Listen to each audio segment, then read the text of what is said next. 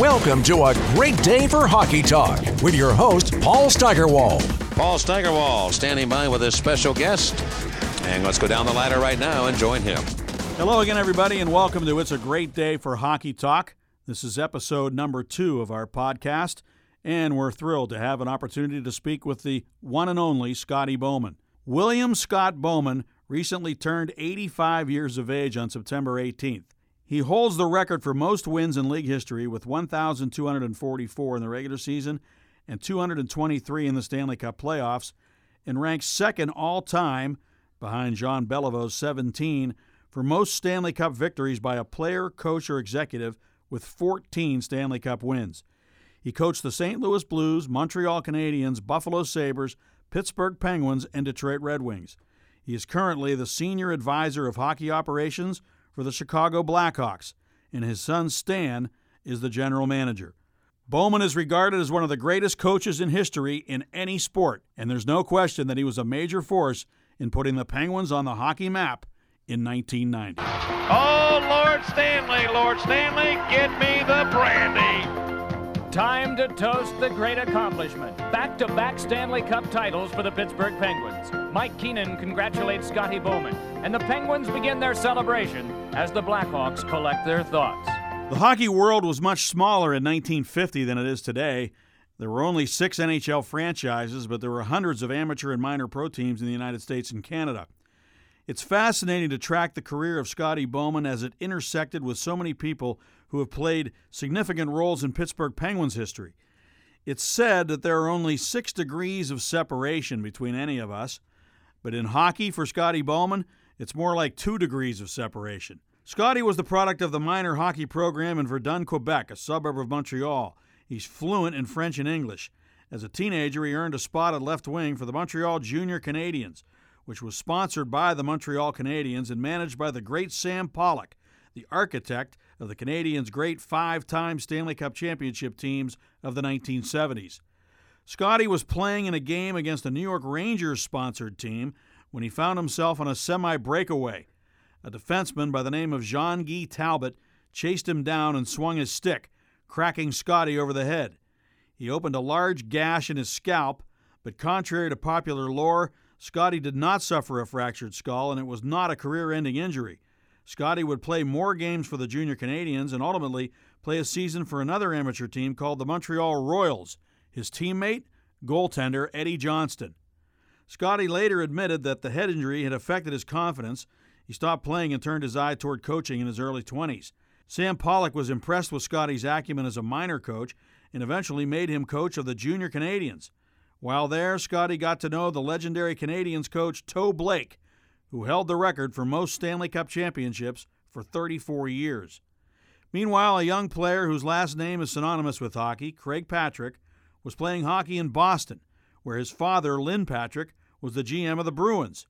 Craig would move north to play for the Junior Canadiens under Scotty Bowman. It was a high-powered amateur team. I enjoyed it in the mid-'60s, and then all of a sudden the league expanded. But Lynn Patrick was with Boston and the Bruins, and he was the GM, I think, at the time, and he had a lot of foresight at the time, so he sent his son, and also Larry Plow came up. They were only 15 or not even 16, I don't think.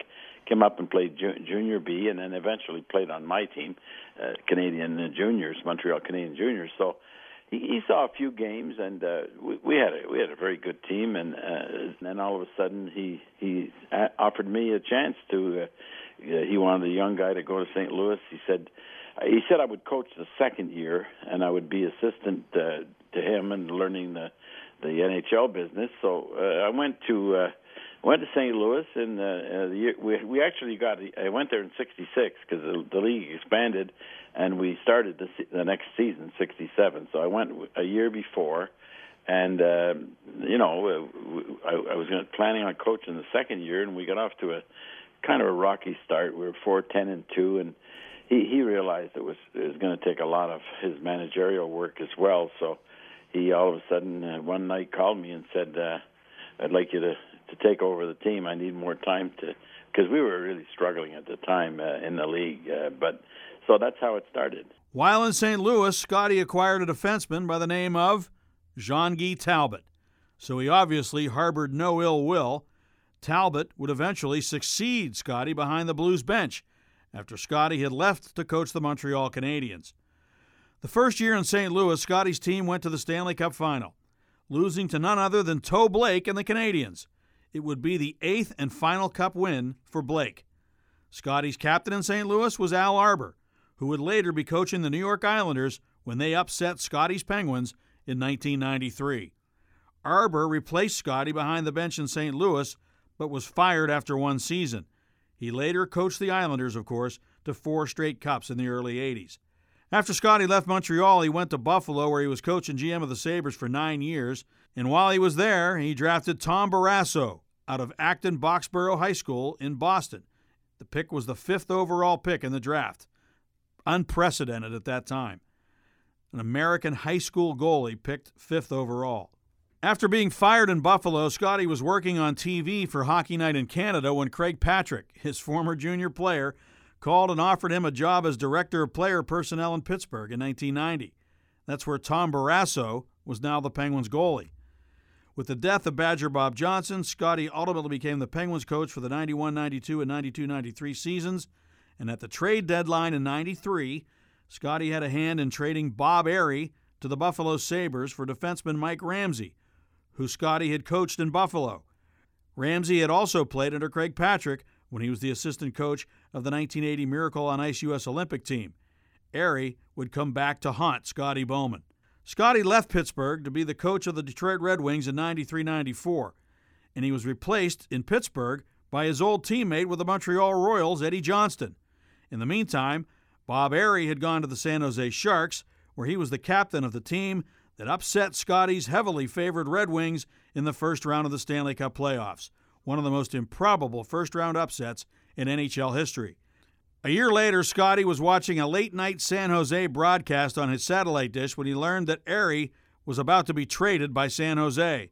Scotty made sure that the Red Wings were the team that acquired him. In Detroit, Scotty won 3 Stanley Cups as coach, and the third one in 2002 was his 9th, breaking the record of 8 that had been held for over 3 decades by his mentor in Montreal, Toe Blake. There are some other connections of more recent vintage. Scotty's son Stan, who was named after the Stanley Cup, hired Mike Sullivan as development coach, and they won the Cup together in Chicago in 2015. In 2008 and 2009, Scotty was in the Red Wings front office when the Penguins and Red Wings met in the Stanley Cup Final. It truly is an amazing web that was weaved with Scotty in the middle of it for some 50 years of hockey history. And now we continue our conversation with a living legend. Philadelphia Flyers started off the season very well. They were the cream of the crop, but they kind of leveled off, and the standings in the first year were amazing because Philly ended up with not even 500 hockey, 74 games, because we had to play the East, home and home. So and they were much stronger than us. So Philly ended up with 73 points. We were fortunate. We won our last 2 games of the season against Minnesota. We were out of the playoffs going into the last weekend. We won both games, I think, to finish with 69 points and we snuck into third place. And it was really amazing because I think it was first for Philadelphia, second was the L.A. Kings. We were third, and I think I'm not sure Minnesota was fourth. And Pittsburgh was 5th, and they had 66 points. They were like 7 points out of first place. There was only one of the 6 teams that was quite a way down. That was Oakland. But Jacques Plante was retired from the Rangers for 3 years, and we had a waiver draft after the first year. And he made a big announcement at the annual meeting that he wanted to make a comeback.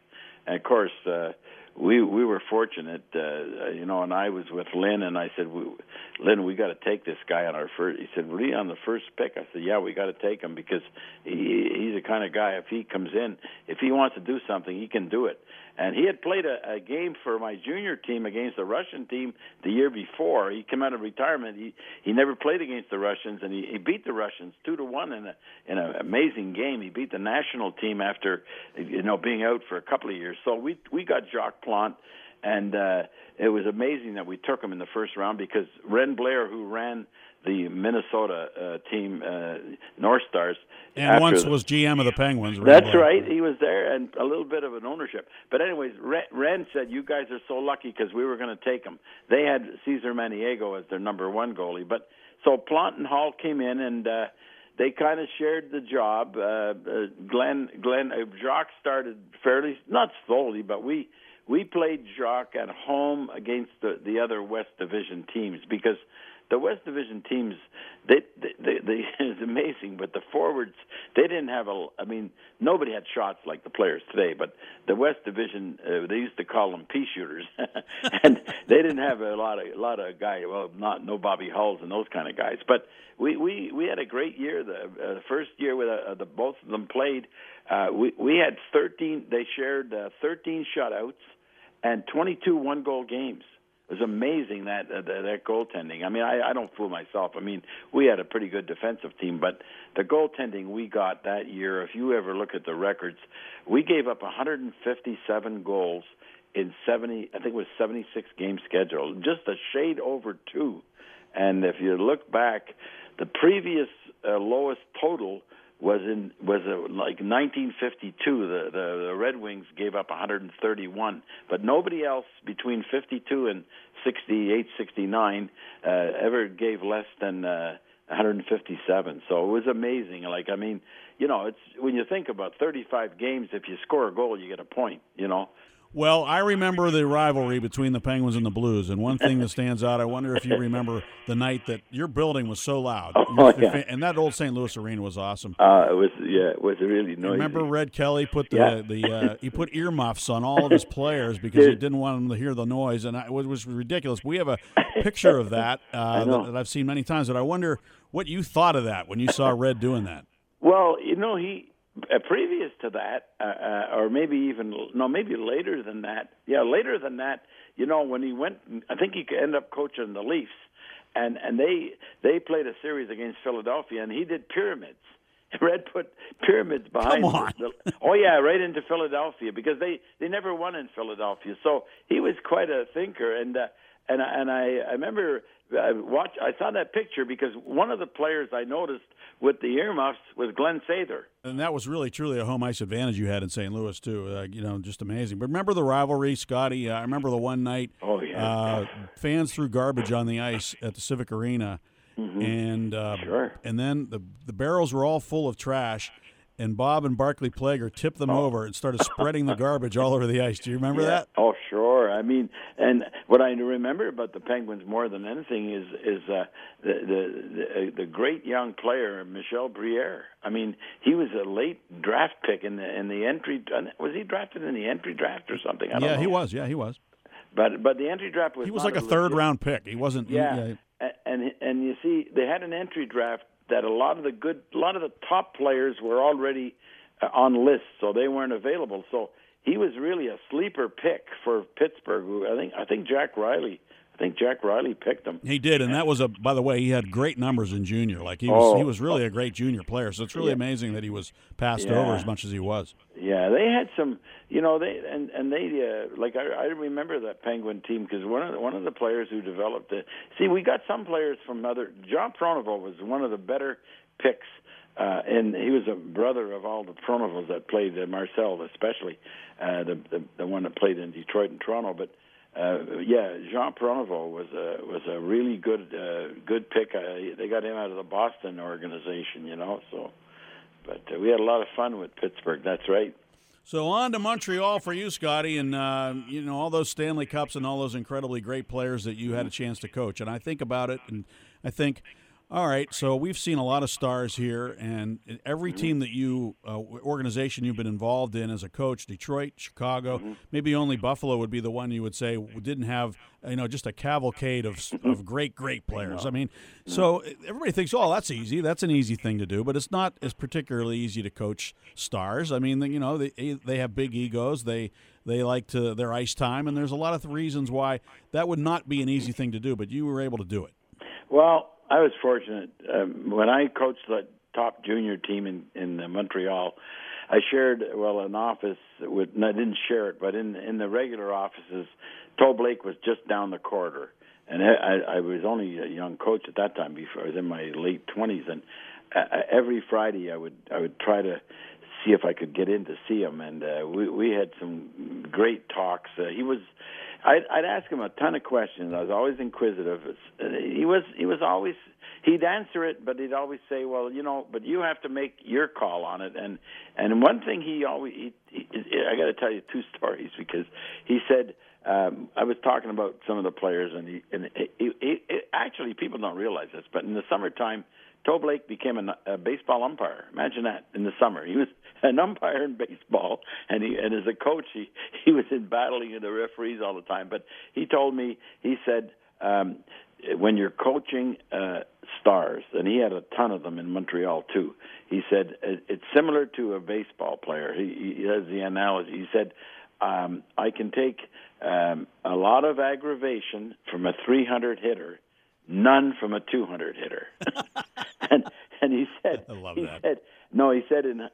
He said, what you got to do, Scotty, is when you get a great player, he's got to make sure that you're on his side. You're not trying to poke away at him.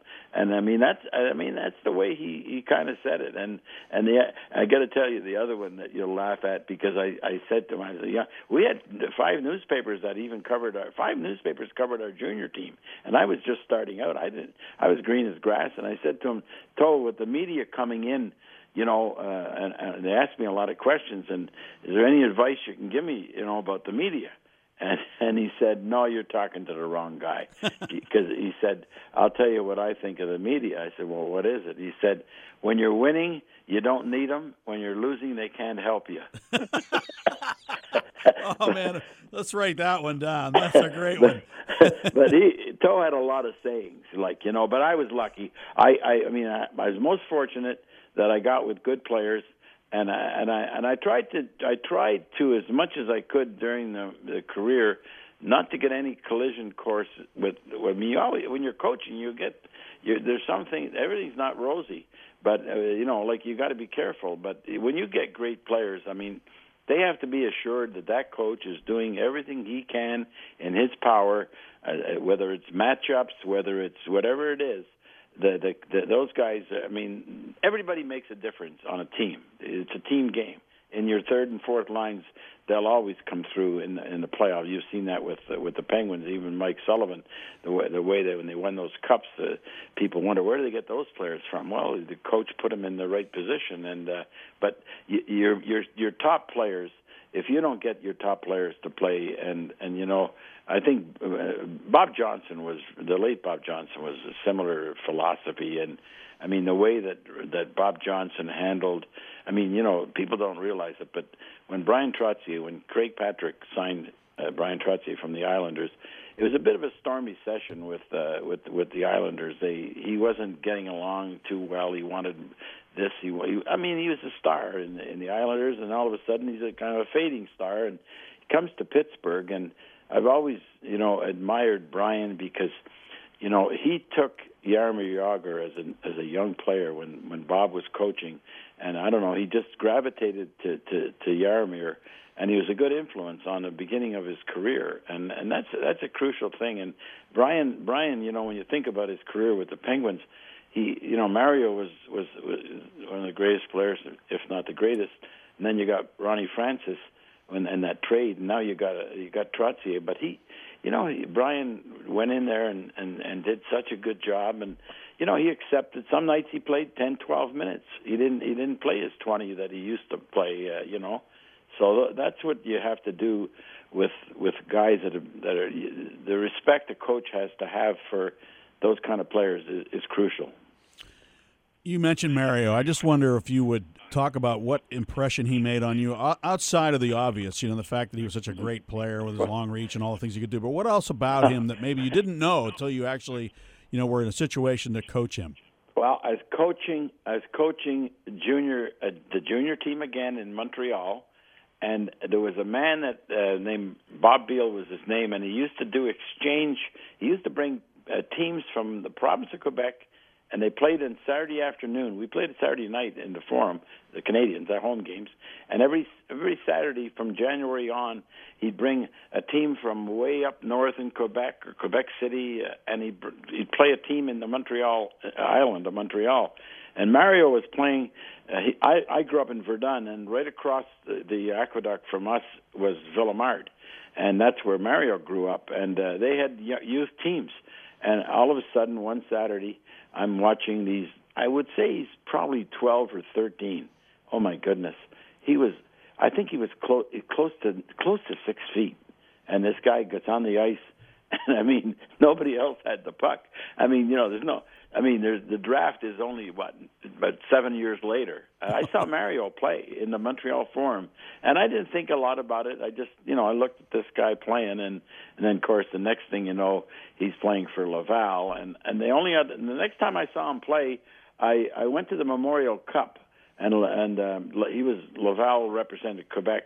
They didn't have a big tournament in the Memorial Cup, and they were not as good a team as Ontario. I think Kitchener or somebody, or Ottawa 67s won the Memorial Cup that year, and that would be, I think it would be the year before he was in it. Maybe it's his draft year or the year before, and then when I saw him play, when he came in and played as a rookie, I mean, it was hard. But I don't know. I have a lot of great memories of games that he played. Mario had some health issues at the peak of his career, and he couldn't practice like a normal player. I mean, it was just, the first year that they won, when Bob was coaching, I mean, he could hardly tie up his skates some night. That back problem was really an issue, and of course he had surgery. He overcome a lot of obstacles. So but my biggest memory of Mario is the fact that he didn't have a normal hockey career, that he could practice and play without pain. Amazing. You mentioned Tom Barrasso, Scotty. I think it's interesting how things turn out. You drafted him out of high school, Acton Boxborough High School. Yeah. And I remember when you drafted him, I'm sure people they probably raised a few eyebrows that you drafted him that high. Tom Barrasso ends up, falling out of favor in Buffalo. Tony Esposito acquires him, and it's the perfect situation for him in Pittsburgh because he was the kind of goalie who could win games. He didn't worry about his goals against average. He had players who could score in front of him, and boy, was he a great goalie. He was drafted by a scout that passed away. He was a scout with Boston. He went to Buffalo to punch him. I hired him before I went to Buffalo. His name was Bucky Kane.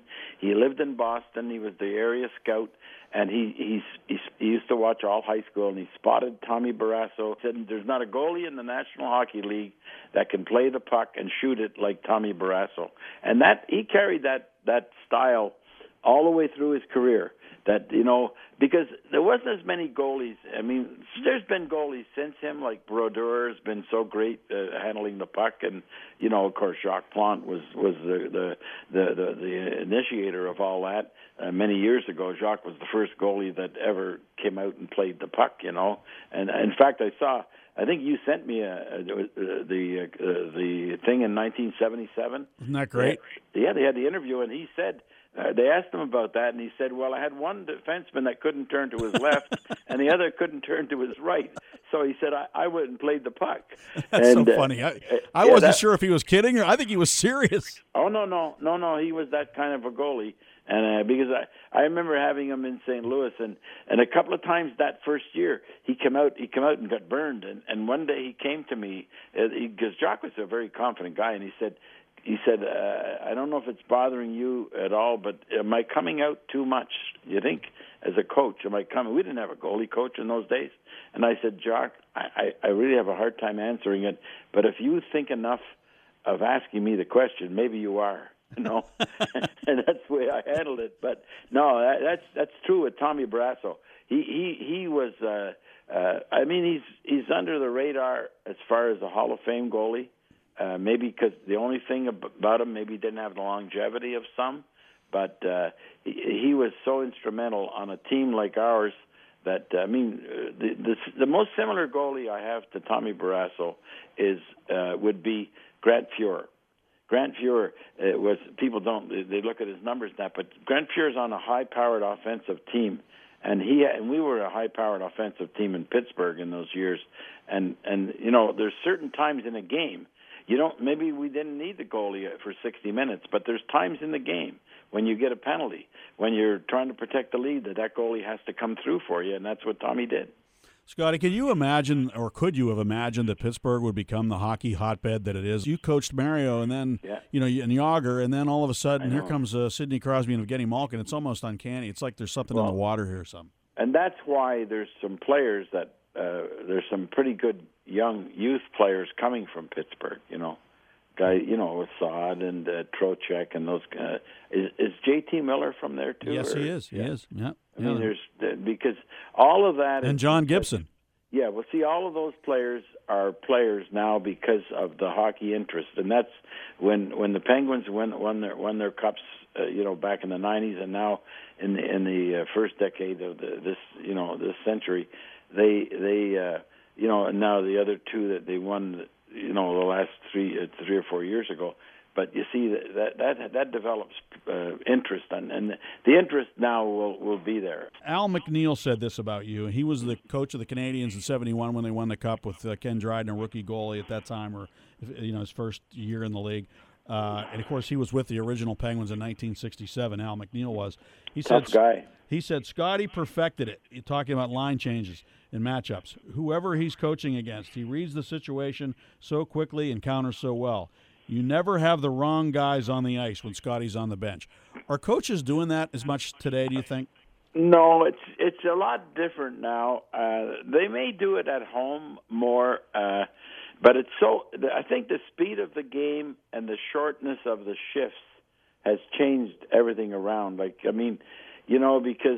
and then the tag-up rule allows you to make changes on the fly a little bit easier. Like you can buy a little time for yourself, and the speed of the game changed everything, and they may be. I think what they do now more than anything, they match defense pairings.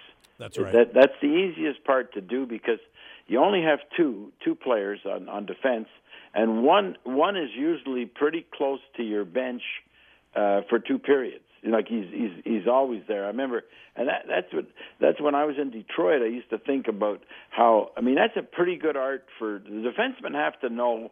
I mean, they have to know when they should change because they're the last line of defense, except for the goalie.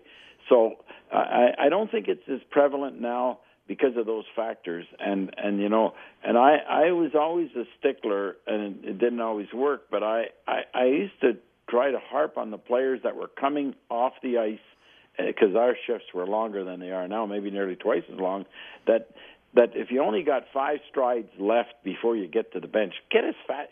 Don't tell me you can't give me a little bit more speed to get off, because that's a big thing now.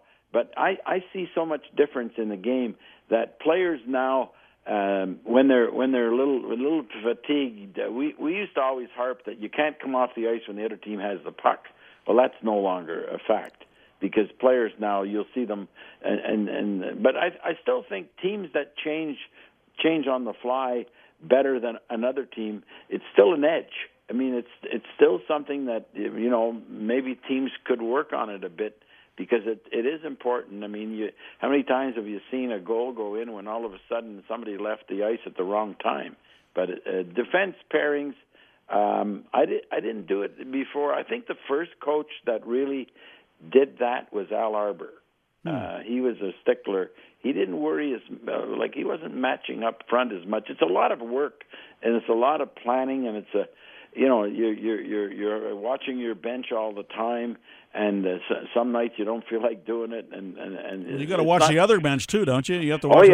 You have to know who's coming on, and there's ways that you don't. I never wanted. I tried to not let the other team know who was coming on next.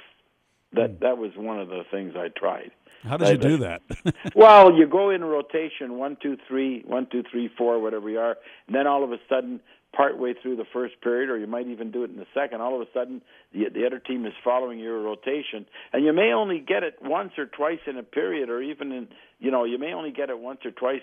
But it is true that if you get I mean, there are certain players that can't play against certain players, but the tired players are the ones that are vulnerable to be making a mistake. And usually, a tired player that makes a mistake can result in a goal, against you if you're not careful. What are your impressions of Mike Sullivan? Oh, I like Mike a lot. I met him. I mean, the Hawks didn't have a spot, but I mean, he came in. He came in between jobs, and he was very. I could see how. I mean, I got to know him when he would do the pre-scouting for the 15 the cup they won in I think it was 13 or 15, but he did all the pre-scouting. It was 15, I guess, the cup. And I could see his reports, but I think with Mike, he's had experience. He's not an inexperienced coach. I mean, and some of the experiences are tough. You don't have good players, and what are you going to do? So he's compared himself to both like good players and some teams that didn't have a big chance. So I think he's what he does is he puts a pretty good spin on the fact that.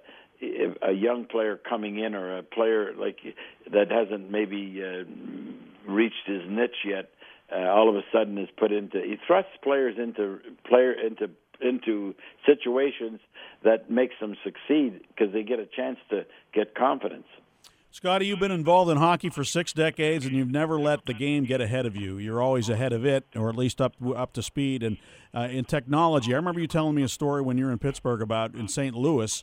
You were the first guy to use videotape. You took a camera and a tape recorder upstairs at the St. Louis Arena, and you basically videoed practice, if I'm not mistaken, was the story you told me. And then you were the first guy I knew that had a satellite dish. And then a couple of years ago, I'm up in the box at Tampa, and you're showing me your iPad, and now you're on Twitter and Facebook. I got my sling box, actually. That's right, sling box. I forgot about that. I just bought a new one because I have a dish that I want to make sure I can watch on. Now I know how to watch it on my TV, so yeah, my sling box helps me a lot. Yeah.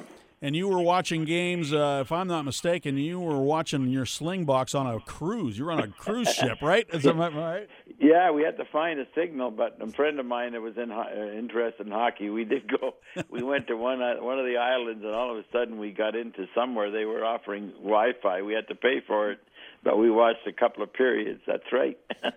The analytics now, I mean, I get them from the Hawks analytics guy. It's hard to analytics in hockey are tough. I mean, because you're playing 3 or 4 games in 6 nights sometimes, and you don't have a lot of spare time to go over them. But they're coming pretty big in the league. The analytics, How do you like them? I mean, is it something you think you would have used? I think it confirms what you.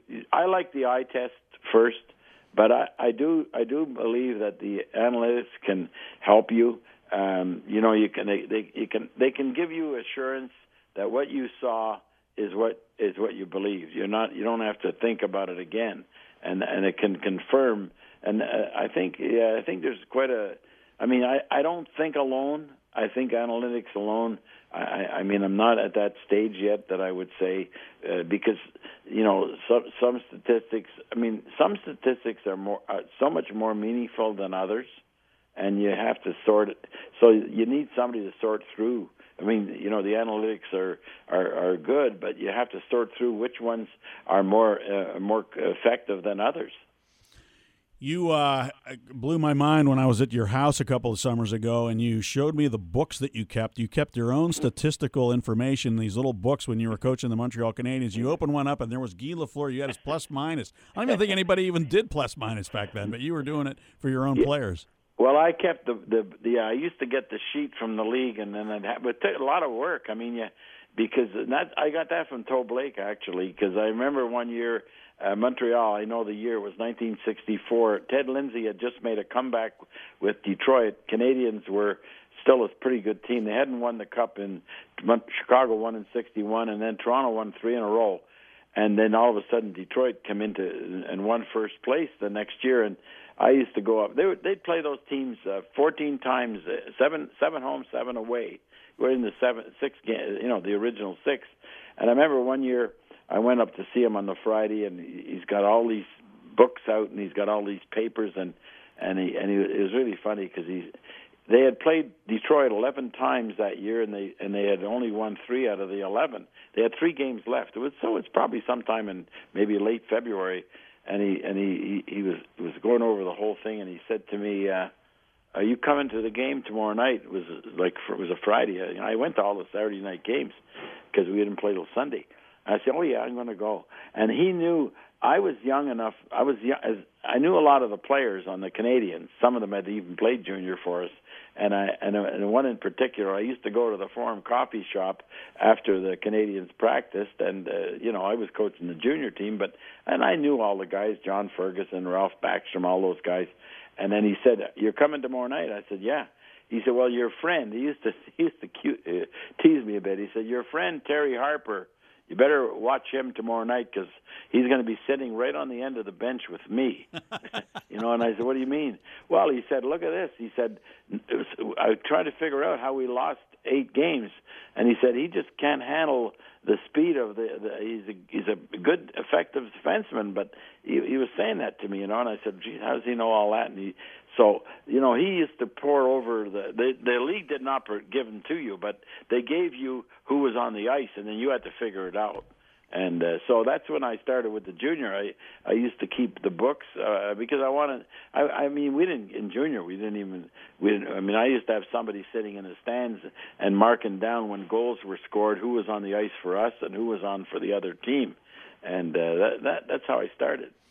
Scotty, one time you went to a symposium with Phil Jackson, I believe, and there were some other coaches. Bill Purcell's might have been there. I don't know. You told me the story. You guys were on television together, and it was like a panel thing, and you said, and this sounds like the most simple thing, and yet it's more complex if you really think about it. You said, "You're successful when you make it difficult for the opposition to score." Which I thought was it's brilliant in its simplicity because it doesn't mean just playing defense. No. It could mean possessing the puck, not taking penalties, discipline, those kinds of things, right? Yeah, you're exactly right. That's why I've watched a lot of hockey now, and you're talking about analytics. We used them a little bit in Detroit, but not the extent that these guys now. But for instance, we used to track our defense, and it was it just couldn't believe Nick Lidstrom. When Nick Lidstrom had the puck and he made a play, Detroit kept the puck. It was amazing. His next play, I'm sure it's like that in all the great players. You take a player like a Mario Lemieux or any of these great players today, Sidney, Crosby, when they get the puck and they have to do something with it other than put it in the net, they usually put it. Pittsburgh keeps the puck, and so that's how you play. When you have those kind of players, you're not asking them to get rid of the puck and just defend. What they're doing is they're defending with their attack, and that's what I admire the most about those guys. You helped the Penguins in 1991 win the Cup, and you weren't even on the ice or a coach because you used to talk to the supervisors of officials between games, and you had a relationship with the referees going back, and maybe not always a good one, but in any event, you could go to those guys and kind of say, hey, what this happened last game. Well, what are we going to do about it? And they would, and invariably, it seemed to have an effect. I found it to be an effective way to make sure during the playoffs that you were getting the right fair calls. Well, sometimes they're not aware of it, but I see the guys now. It's funny. I see Billy McCreary. They had a big thing here in Buffalo. They had a training camp for all the referees and linesmen, 70 of them, in fact.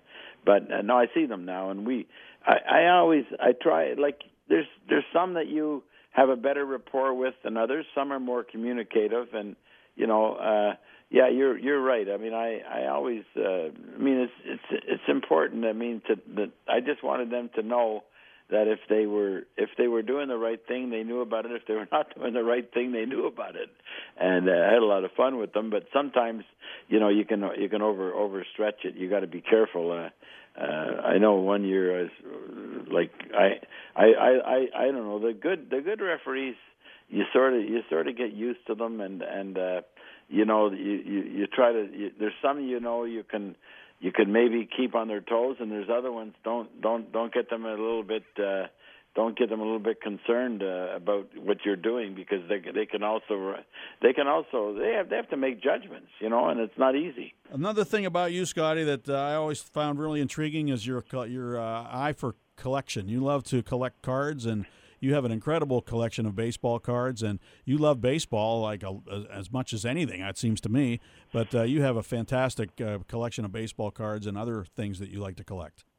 Well, we don't throw stuff away. That's right. I don't know where I got that from, but probably a long time ago when you're growing up. I grew up in Montreal, and I mean, we played all sports in those days, but I grew up and became a baseball fan on the fact that our team in the AAA League, in the International Baseball League, I was there when Jackie Robinson broke into the minors. Before he went to Brooklyn, Jackie Robinson played for the Montreal Royals, and he was the forerunner, of course, for black players. And then we had. I'm intrigued now. The thing I enjoy the most now is I don't know. I like to watch young people that aren't there yet. Like I like to watch. I like to know what players are coming up in the draft for 2 or 3 years from now. I was at our golf course. Just a quick story. I was at our golf course the other day, and they had the Buffalo District, all the top amateur, and a couple of them are friends of mine. They're really good young players. I mean, you know, they're the best of about 5 different clubs. And there's this boy that plays at our club. I was living on a course. He's 13 years old. And he's playing like in the low 70s. Ugh. And he's playing golf with all these guys that are in their 30s and 20s and 40s. And I mean, these phenoms, I like to see them, like, you know. And I like to go back. That's what I said. I saw Mario play. I saw Sid play. The first time I ever saw Sidney Crosby play was in Memorial Cup, and I was kind of pulling for him because his team wasn't going to win.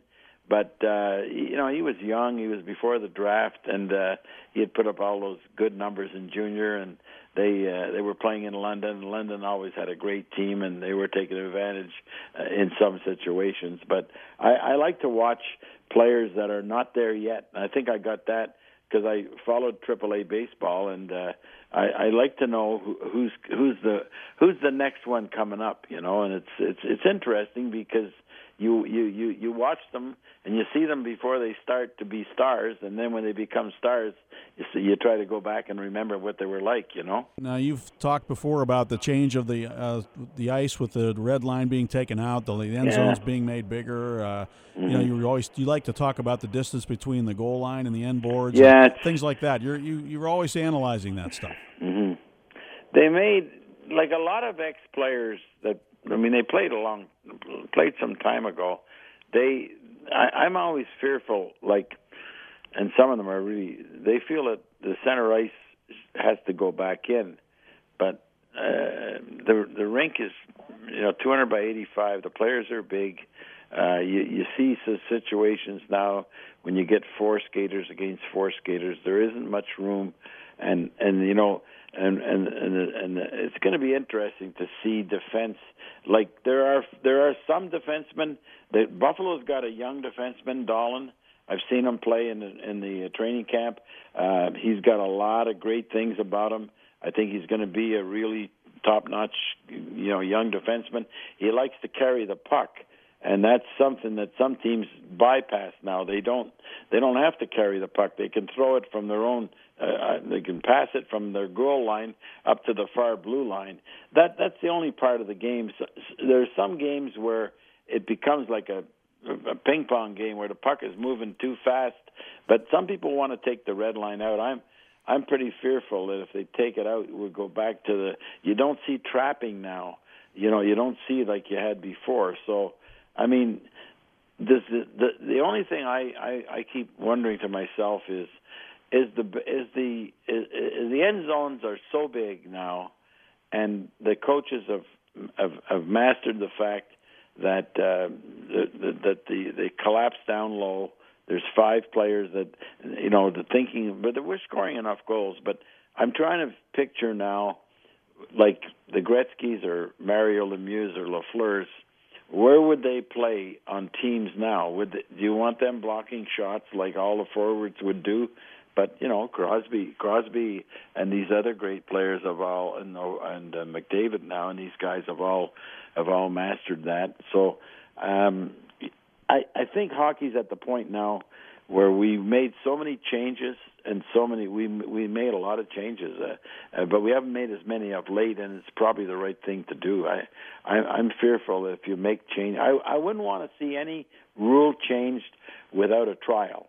Mm-hmm. Like in some, like it's hard to try. I mean, because the skill level is different in the lower leagues.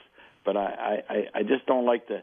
I don't like to sit in a room and figure out a rule. This could work, and then you implement it and it doesn't work. Right. You know what Sidney Crosby suggested to me the other day? He thinks that they should review headshots. Like, because what happened to the Penguins last year in the playoffs when Tom Wilson broke Zach Aston Reese's jaw with a shot to the head, and it affected the outcome of the series. You know what I mean? Like, I think Sid's on the thing. There's some accidents, but there's some when it's not an accident and it's an intentional hit to the head. It's got no place in the game. No place. Scotty, before you go, I want you to just tell me a story about how you would catch players staying out too late. There are some great ones that give me an example of how you would keep an eye on players to make sure they were getting home in time. No, the only time I did it was I was coaching in Detroit or in St. Louis. We had a game in Detroit. We had one of our good teams, maybe the second or third year that we went to the finals. We were in a bit of a slump. We lost to Detroit. They were a very ordinary team, 5-1. We were going to Montreal 2 days later to play the Canadians, and we had a lot of ex-Canadians. We never did very well in Montreal. They had a powerhouse anyways, but I wanted to. I was getting tired of losing by 3 and 4 goals. So we lost in Detroit, and I said, "This is it." I said, even though it's only a Thursday night, we're taking the train down tomorrow. And I said, it's 2 nights before. We're going to have a curfew. I put a curfew of 11:30. And I said, and this is one time that we're going to implement it, because a lot of times you say you're going to do a curfew, you don't do anything.